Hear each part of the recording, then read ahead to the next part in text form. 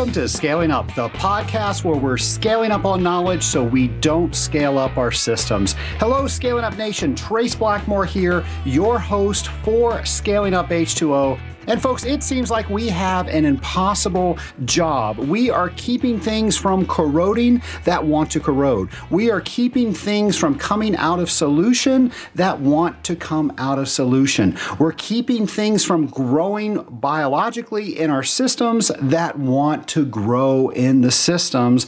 And then we have to deal with all the dirt and debris that comes into our water systems. Well, folks, you've heard me say this, and our job is we are heat transfer efficiency managers. No matter what it says on your business card, your job is heat transfer efficiency management. Everything else we do is just a bonus because our simple job is heat transfer efficiency management. Now, I said simple, but there is nothing simple about that. And folks, if you've ever seen me present at the Association of Water Technologies or another venue, you know I always talk to the audience about how they should talk to the customer about heat transfer efficiency. And water treatment is one of those things that every customer wants to know what the price is and how they can get the price down, but that really doesn't matter. Water treatment is cheap when we do our jobs, and that is making sure that that equipment that we are treating, we're called water treaters, but we're really equipment treaters.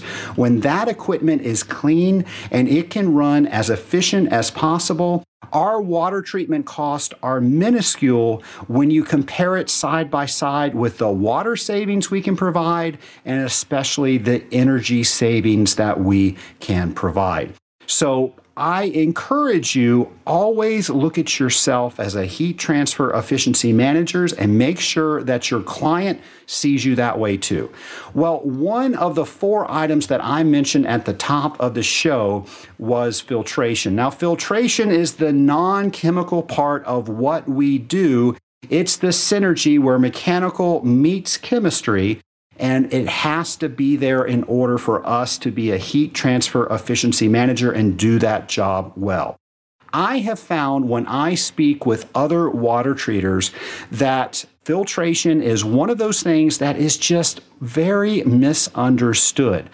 I had the opportunity to meet an expert in filtration. I love having this podcast. I have had the opportunity to meet so many people in the water treatment industry.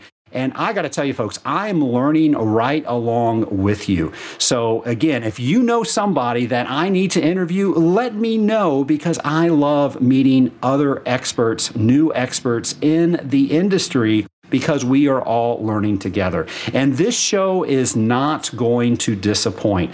I promise that you will come away looking at filtration a little bit differently and have more knowledge for you to talk with your customers and help them make better decisions. Well, folks, let's welcome Brian Hayward. My lab partner today is Brian Hayward. And Brian, I am very excited to talk to you today. I talk about filtration a lot on this show, and it's so awesome to have an expert about filtration on.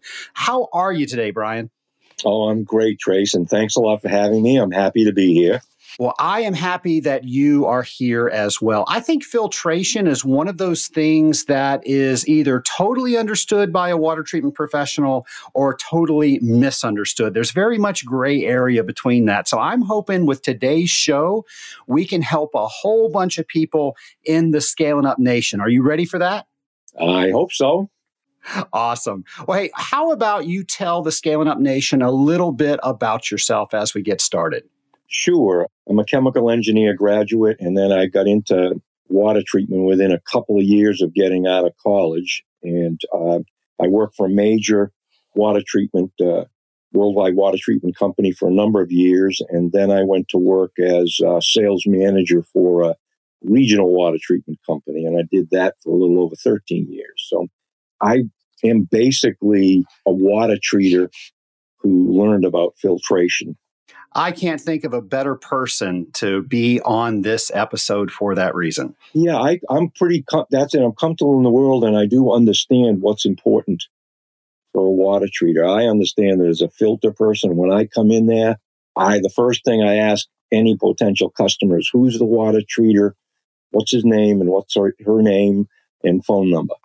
And I get a hold of the water treater, I explain who I am and what I'm doing there, and I ask the water treater to work with me and see if we can't help the customer out in the process. And so that's really important because water treaters are pretty sensitive to the fact of anybody coming in there and starting to tell their customer what they need to do with their water. So I think it's important and it's important for the water treater to work with a filter person and communicate with them and find somebody they can trust, because it's so important to have a trusting relationship for it all to work out. So anyway, Well, Brian, one of the doctrines that I've always lived by in water treatment is that every system needs filtration. How do you feel about that? Well, as a sales manager in a water treatment company, what happened to me is when these high efficiency filtration systems first came out in the New England area, when I dealt with problems with water treatment customers, it's almost always open up a chiller, open up a process piece of equipment. There's deposition, there's corrosion, everything's plugged up and everybody's mad. So that's usually the problem that caused most of my water treaters that work for me to lose their customers. Little by little, when people decided to put filters on the cooling water system, suddenly a water treater could kind of not do a perfect job. And frequently that is, the water treater's only there maybe once a month or once a week. The customer's the one responsible for maintaining the chemical levels. And when they don't do their job, they blame the water treater. So clean water makes the water treatment chemistry work so much more easily. It kind of clears everything out so the chemistry can do its job. So I told all of my guys that they should tell all of their customers to get filters on their cooling towers, because it made more money for the water treaters, basically. We didn't lose anywhere near as many clients if they had clean water. Well, there's definitely a mechanical leg of what we do as a water treatment professional, where whether we're using chemical products or something else to treat the water, we have to have that mechanical removal of all these particles that just play havoc in our system. And they make it so it's impossible for us to do what we are hired to do. So let's say that I am at a cooling tower and I'm trying to decide what filter needs to go on. Or let me even move back further. How do I even know that I need a filter on that cooling tower? Okay, the basic concept with cooling towers, I think, as we all know, is that they pass water across air, large volumes of air, and it allows the water to evaporate and cool the water from 95 degrees to 85 degrees or so. So we have to put a lot of air through water. Usually, most often, contamination in cooling water systems comes from the particles that are washed out of the air. So any cooling tower is continually washing dirt out of the air. And it depends on what environment you're in, how bad that deposition can be. And it also depends on a lot of things like cycles of concentration that you maintain and things like that. But generally, a cooling tower needs to have a filter to pull out the particulate in there. Brian, let's say there's a water treater and he's relatively new to the water treatment industry, and he's right there looking at the cooling tower, and he's trying to determine not only if a filter is needed, but how to have that conversation with his customer. What should he do? Well, I think that usually a customer has to believe that there is a problem that needs to be fixed. He's not going to spend money on a piece of equipment, a filter, unless he determines that there's a problem that needs to be fixed. So if this is my account and I'm going in there to look at the cooling tower, maybe looking in the sump to see what that looks like, or looking at a history of corrosion coupon analysis, where is there any evidence that deposition is causing a problem with the customer? When he brushes his tubes, the once a year shutdown that most people have, are the tubes, do they have that little slimy feel in them? Because biofilm, that is the main cause of problems in cooling systems with deposition, because that's where all of the bacteria grows and nucleation for more settling, things like that. And it builds up a film on the tube surfaces or the heat transfer surfaces. And so if you rub that surface, it may look clear because biofilms are generally clear. But if it's a little bit slimy, then you've got a slime on there that's like putting a blanket on the heat transfer surface. So it's along the lines of finding out from your customer what their attitude is about the current situation with particulate in their system, and then explaining to them why there is a problem that needs to be fixed by the use of filtration. I know we're going to talk a little bit later about ROI and how we can show that customer that an investment today will pay them back in the near future. But before we get to that, I know there are a lot of terms out there that deal in the filtration industry. I was hoping that we could define some of those terms. And one of them is laser particle. Laser particle analysis is the use of a analytical machine to send laser beams across water that reflect, and you can tell like the size of particles and how many there are. So water treatment companies often have a particle analyzer, or you can send the water sample out to a lab that has a particle analyzer. One of the things about particle analyzers is the ones that are most frequently used cost maybe $8,000 or $10,000, and they are not particularly accurate. The ones that are accurate cost maybe $50,000 or $100,000. So there is a bit of a problem in the actual technology as far as the accuracy goes. But if you use the $5,000 particle analyzer, you'll get a certain reading. If you put a filter on the system, that reading will drop way down and you'll be able to show a major removal of particulates. So any particle analyzer will get you the basics. Well, Brian, my question is, if we're going to sell a filter for a cooling tower, is it absolutely necessary that we have this analysis done? No. I usually get it done just because of my personality, I think. I want to know what's in there. And so it's not absolutely necessary a particle analysis done. Most of the time, a water treatment customer, will make the decision to buy a filter when he understands the concept of film formation on heat transfer surfaces and the cost of that to him. That approach to dealing with whether or not I should buy a filter is the key to getting a filter purchased by a customer. That's where all the real big money is, heat transfer efficiency. So that's always where I head.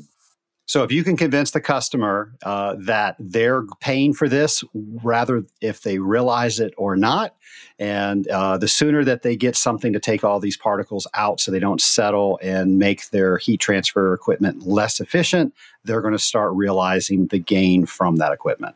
And I used to calculate that, and I've got the formulas for that and everything that I'm happy to send over to you, and you could distribute it to people and make kind of a simple presentation of what happens when you put biofilm formation on a heat transfer surface.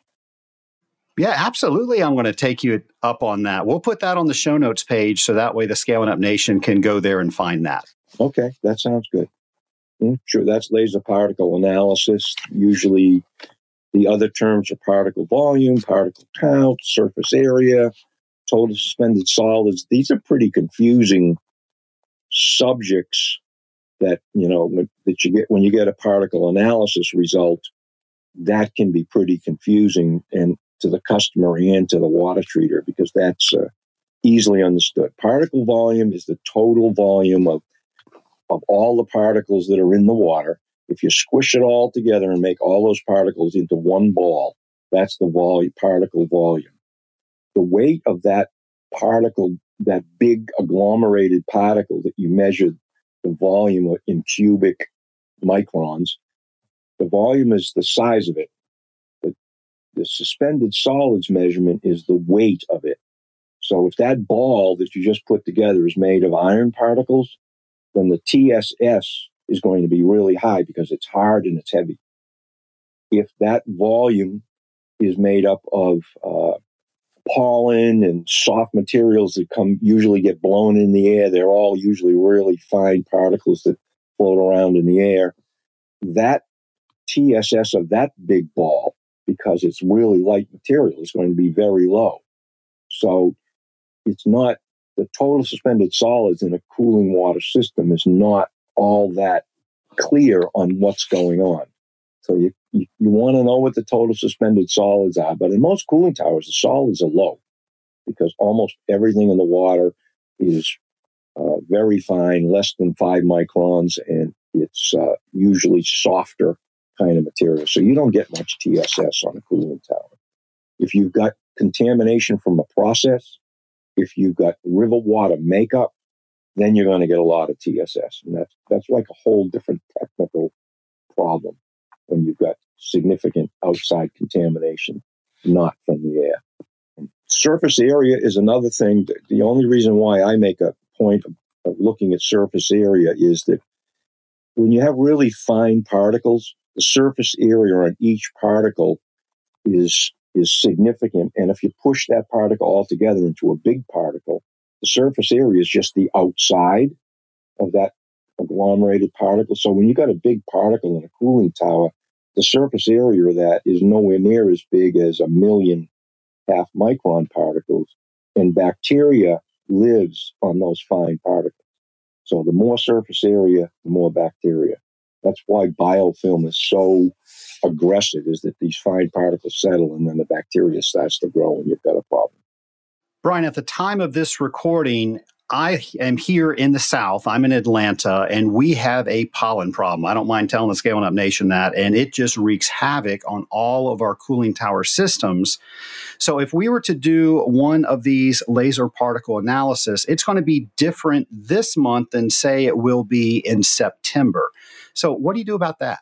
It's a seasonal thing. When I, like large clients that have the money to have particle analyses periodically done, like once a quarter, it's really a seasonal thing. Everything changes every season in any significant system, whether it's because of the pollen count or whether it's because of the temperatures outside. The winter cold weather is generally going to have less particulate in it and less problems with the water. The load on the system is usually lower in the winter, so you've got the total volume of air going through a system to be washed out is going to be smaller in the winter. In the spring, a lot of times people open up all kinds of systems that were closed all winter. And when that happens, there's frequently a lot of material coming in. So to me, there's always ups and downs and jumping way up on particles and way down on particles. The trick is if you've got a filter on there, when the particle loading goes up, fairly quickly, within days, a filter will clean up the particulate loading and bring it right back to ground zero again.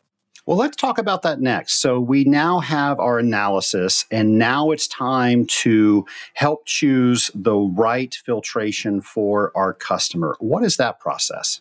Well, I think it depends on what filter company you represent. So, I think everybody's got their own points of view on this. People like me, I've always worked with high efficiency filtration, which is filtration of like 5 micron and smaller particulate, because of the perception and belief by people like me that the really fine particles are what cause the problems in cooling water systems. And so that's what most of the particulate is.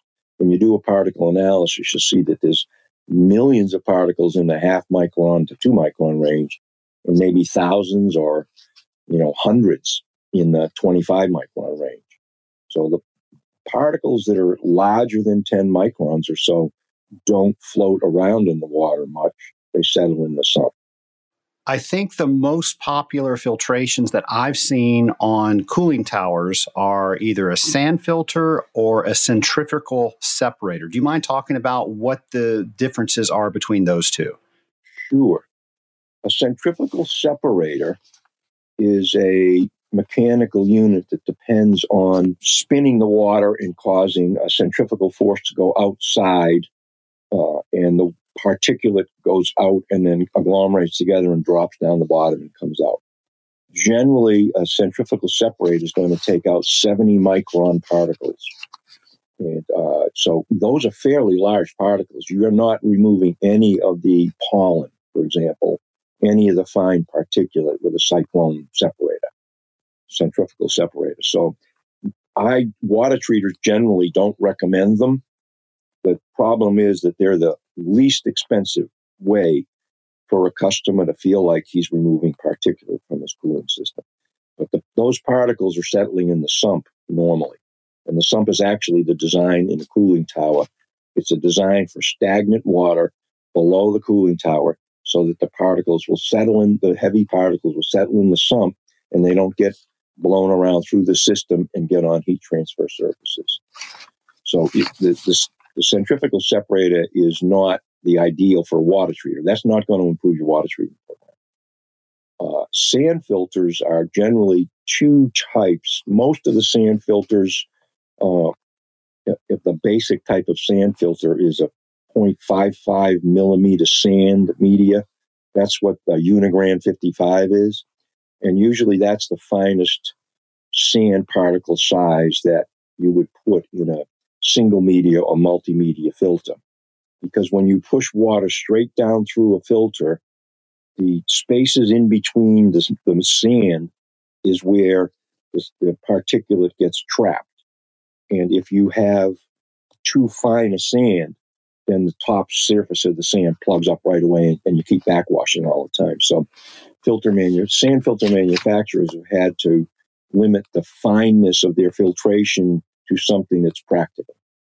So generally like a 0.55 millimeter sand particle will filter down to around 30 microns, which is a lot better centrifugal separators. And because those larger particles produce a lot of the turbidity appearance in cooling water, the water looks a lot better when you put a traditional sand filter on. And that traditional sand filter, removes a significant amount of particulate. There's no question about that. The high efficiency filters are a filter design, it's probably 50 years old now.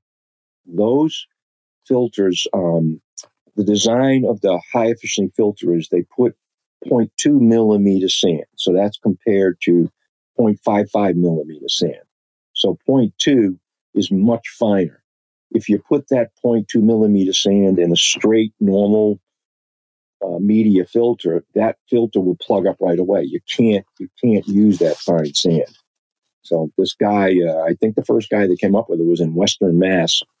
And what he did is he ran the water crosswise across the filter bed, which brushes the top surface of the filter bed. And instead of storing the particulate that's removed in the bed, which it does in a straight through filter, a centrifugal force or cross flow type filter, but the cross flow type filter stores all of the particulate up above the bed. So during filtration, high efficiency filters are not plugging up the bed. They're continually brushing the bed.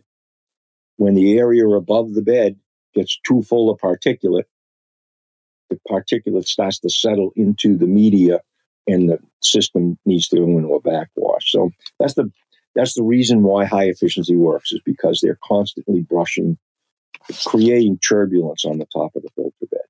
So half micron filtration then will significantly reduce the pollen levels, all the fine particulate and biofilm formation. So I've always liked high efficiency filters, but any sand filter is better than none.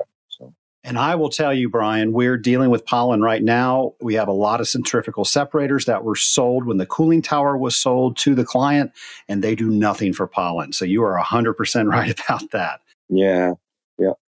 I hate to downplay anybody else's equipment and whatever, but the facts are it's 70 micron for centrifugal, 30 micron for single media filter and 0.5 micron for high efficiency filter. So it's a dramatically different result. Are there any other filter media types that we should be looking at for cooling towers? Every once in a while I hear about some other possible methods, but I haven't seen anything yet that works. The company I work with has done a lot of R&D in the last few years, and we've developed some designs that we improve on the high efficiency filtration concept. And we do have some, newer designs out, but it's still cross flow, brushing the top surface of the media and using fine media. I haven't heard of anything that works like that. Now, if you and I were working together and we were making sure that we put the right size, high efficiency sand filter on a particular cooling tower, what kind of questions would you be asking me? The key is what's the GPM recirculation rate on the cooling tower? What's the total water that's going to flow through the tower? What's the GPM? And you can get that somewhat from the tonnage. If a standard cooling tower is designed for a 10-degree delta T, and it's a 500-ton chiller, then the design condenser water recirculation rate is 3 times the tonnage, which is like 1,500 GPM. But it's good to go and look at the pump at the cooling tower and see what the GPM rating on the pump is. And then the question is, if you've got several cooling towers, how often do they all run? What is the high load time? During the warmer months of the year, what's the percentage load on the cooling tower? Because that will tell you what the amount of bleed rate coming out of the cooling tower is in order to maintain particular cycles that the water treater's got it set at. Well, you bring up an interesting point. I know several times we've been invited to a cooling tower and install people just set it up the way it comes out of the box. And we had to dial in the correct backwash, whether it was either on a time, which I don't like, or it was on pressure, which I do like more. And I'm hoping you'll talk about that. We had to dial that in because we were not able to concentrate the water up to where we knew that water needed to be. It was backwashing more than it really needed to, and we weren't able to get the concentration ratio up to where we wanted it until we made some adjustments. That's a problem that occurs when the tower filter uses the tower water for backwash.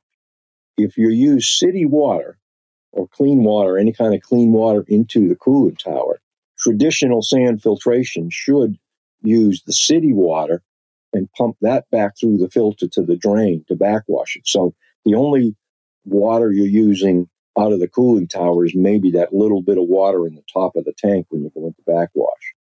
So that would sound to me like a system that's set up to backwash with tower water. Well, Brian, I got to tell you, I've never seen a system that has not been set up to backwash with city water. It's always been tower water. So you are teaching me something today. Normally, they're not installed that way. So what do we have to do as the water treater to get them installed that way? Are there extra valves that we need? Tell us about that. Well, okay, so it depends on who's buying this filter or who's working with the filtration company. If the water treater is coming on the scene after the purchase of the filtration system has been made, that's not a good plan. To me, I always recommend city water backwash. And in fact, I don't ever put a filter on a cooling tower that uses cooling tower water for backwash. It could be just locally, the places where you are have been sold by a particular filtration company that doesn't really know what they're doing. I shouldn't say it that way, but never ever use cooling tower water for backwash. And so when a filter is ordered, the water treater and the customer need to say to the filter guy, this has to be clean water backwashing. Sometimes you take water from the filtered water and put it into a tank that will be enough to cover one backwash, and you keep that tank leveled up with water from the filter. But you absolutely can't use tower water for backwash. It's bad plan. Do you have to worry about biological fouling when you store water like that? Well, it's only going to be there for a day or so. The filter design that I always recommend as far as backwash goes is it needs to be set on a timer to backwash once a day if it hasn't backwashed in the last 24 hours. So it needs to backwash every 24 hours. And the reason for that is that in the media, the particulate that's in there is full of bacteria.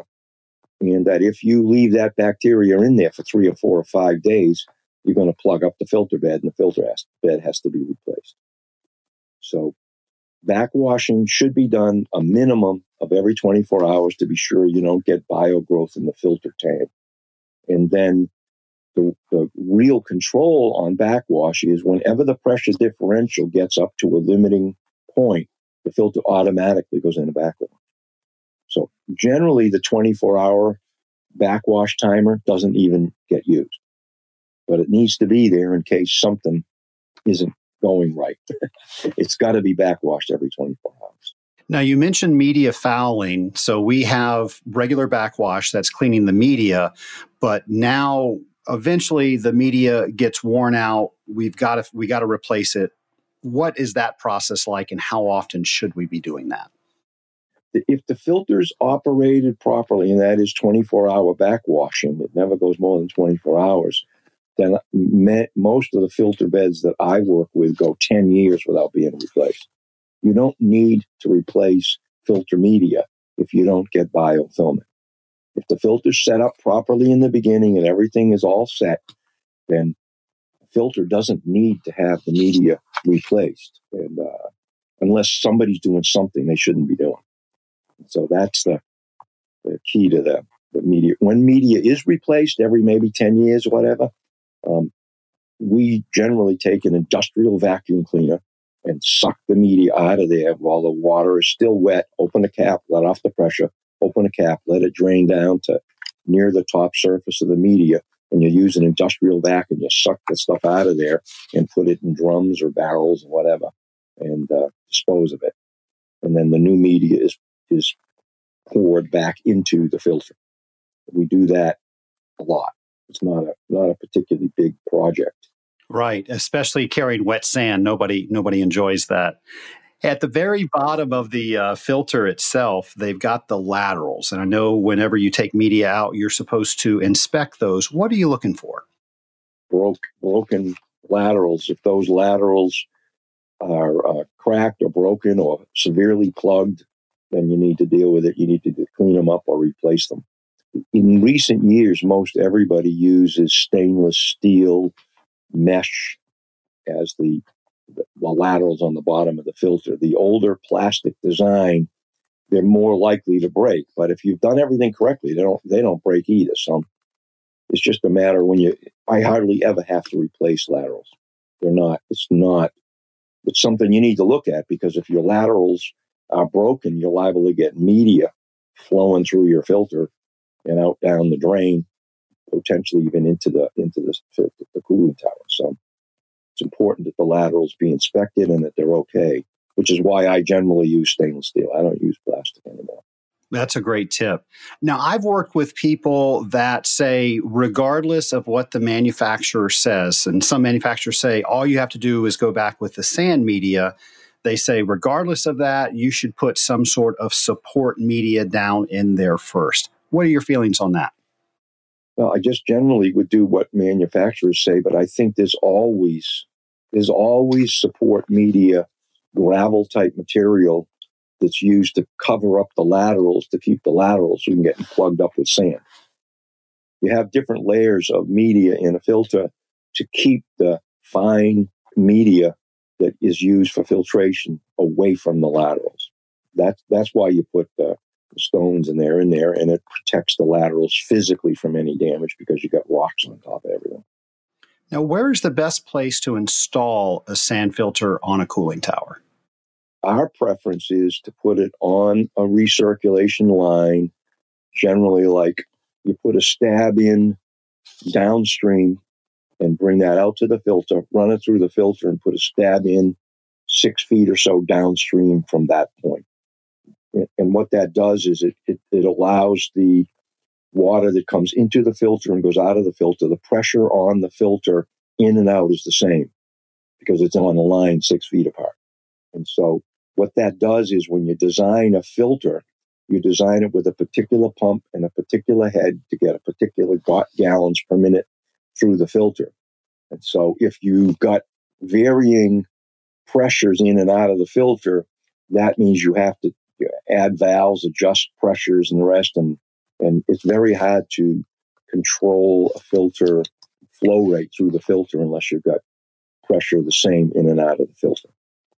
So that's what we generally design. But, when things change, part of the thing is it's nice to have a filter engineer kind of person there who's going to look at the thing and explain what to do with everything. Water treaters shouldn't be responsible to tell people how to do these things. Water treaters always go to me and say, okay, how do we do this? And I explain to the person who's installing it exactly how they have to install it. And we provide drawings and the rest, but communication is really important. When something's installed incorrectly, the filter will not work. Now, I've seen the use of sweeper jets around the cooling tower basin to try to keep things stirred up. Can you speak a little around that? Sure. It's opinion, I guess. In my mind, the design of a cooling tower sump, the reason why there's this big sump there that's maybe 12 inches deep or whatever, the reason why that sump is there is because when you bring a lot of particulate into a cooling tower from the air, the bigger stuff, you don't want it to go into the system. You want it to settle in the sump. So blowing water around in the bottom of the sump to keep the sump clear makes it look better to the customer. But you're not removing the particulate, you're sending it into the system. And the idea that if you've got suction in the sump and that you're actually going to be sucking the particulate out, it's just not rational, not technically accurate. It's not.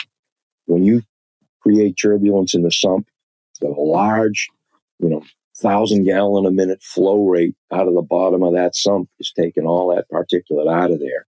Your 100-gallon a minute filter is not removing particulate. That particulate is going where the flow rate is.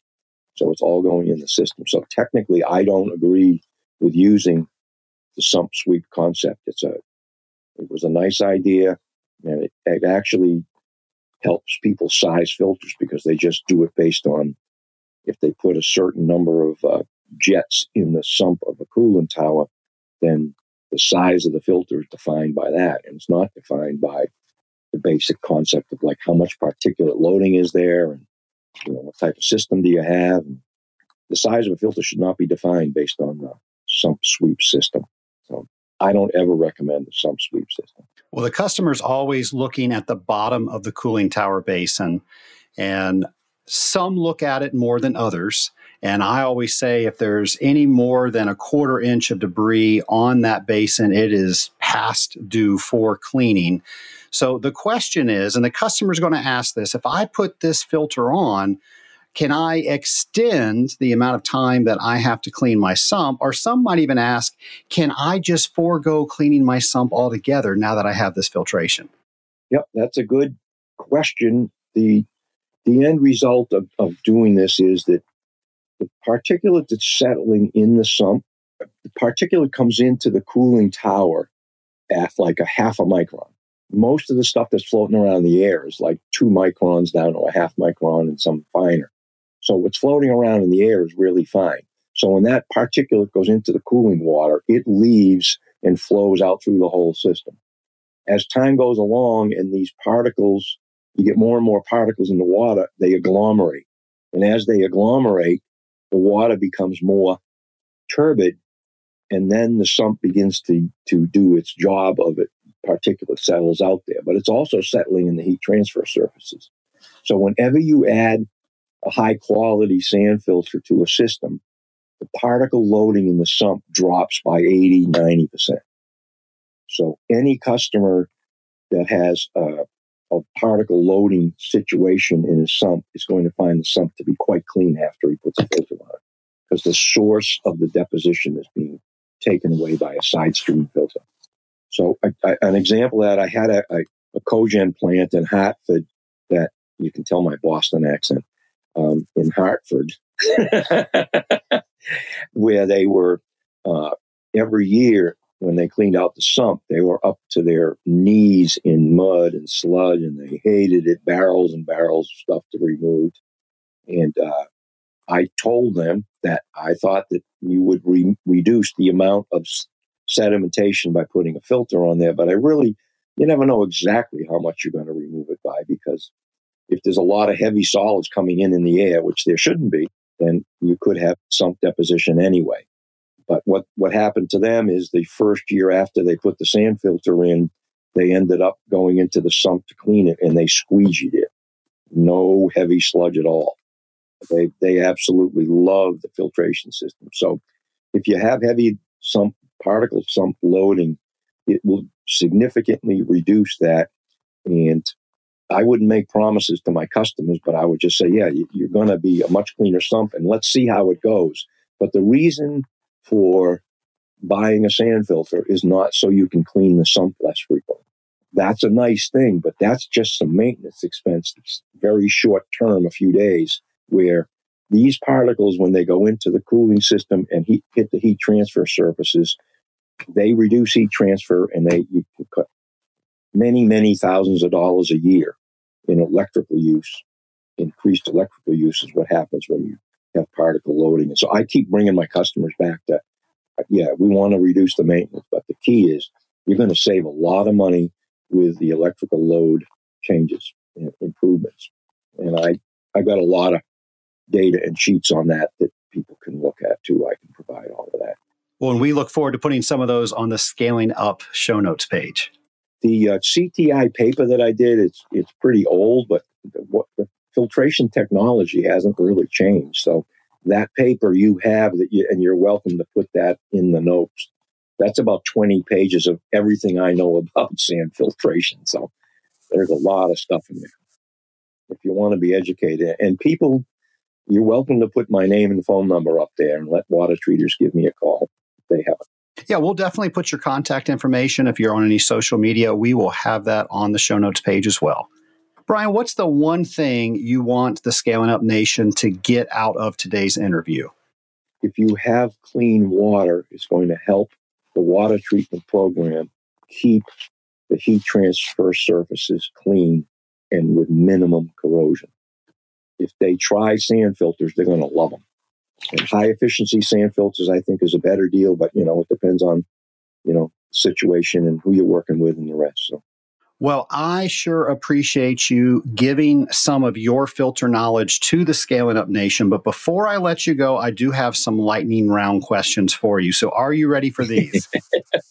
Oh, God, yes. All right. So the first one is if you could go back in time and speak to yourself your first day as a water treater, what advice would you give? I would encourage people to, I would have told myself, don't give any advice that you're not sure about. Tell people, I'll get you the answer to that. Don't hide that you're new. I just would go into my customers when I was first in water treater, and I'd say, look, I know some chemistry. I know some basic things about chemical water treatment. I know what to do, but I don't know the systems like you do. So if you can help me out with explaining certain things to me, I really appreciate it. Because if you make your customer a person who helps and teaches you, you got a friend. If you go there to give advice to people and tell them how to do stuff, people don't like that. Your customers would rather have you. Yeah. Okay. I love that advice. That's awesome. What's the last book you've read? Oh, jeepers. I read mystery novels all of the time, and I study technology online. I haven't really read books on technology in a long time, because any question I have, if I go online, I can ask the question and get it technical. Yeah, the internet's just ruined book industry for forever, right? Yeah, well, no, for technical stuff anyway, for me, and for pleasure reading, that's I still download the books. I read them on my phone, but yeah, everything's on the internet now. Anything technical that I need to know, I can get on the internet in a moment. Well, eventually Hollywood is going to find out about you. They're going to make a movie. Who played you? Who plays me? Oh my God, Nick Nolte. There you go. He's an interesting fellow. That's maybe very telling. Yeah, it is. Oh, well, what are you going to do, huh?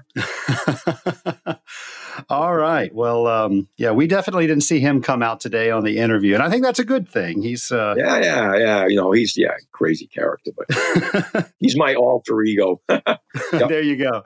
My last question is, now you can talk with anybody throughout history. Who would it be with and why? Albert Einstein, theory of relativity. I did a paper on it in high school, and I've always been enthralled with that technical stuff since then. Kind of what caused me to be an engineer. Well, Brian, I want to thank you for coming on Scaling Up. Filtration's one of those things that I think most people know they need to have. If they didn't know, they definitely know it after this interview. But you have shared so much information to help shed light on every water treater's need to know, which is filtration. Thank you so much for that. Nation, I know that you got something from that interview. I really think that I could have Brian on other topics of filtration. He just knows his stuff. Brian, thank you so much for coming on Scaling Up H2O and sharing with the Scaling Up Nation some of the things that we need to be aware of when it comes to filtration. Now, folks, as you know, as a water treater, we never stop learning. As you've heard me say, my dad used to tell me all the time, the day I thought I knew everything in water treatment was the day I needed to get out of water treatment.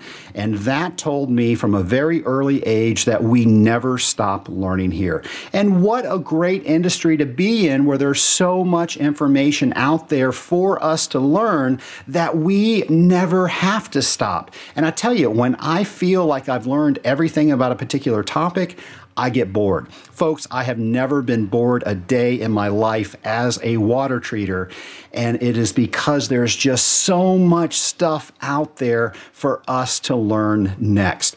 I encourage each and every one of you to look for what the next thing is that you are going to learn.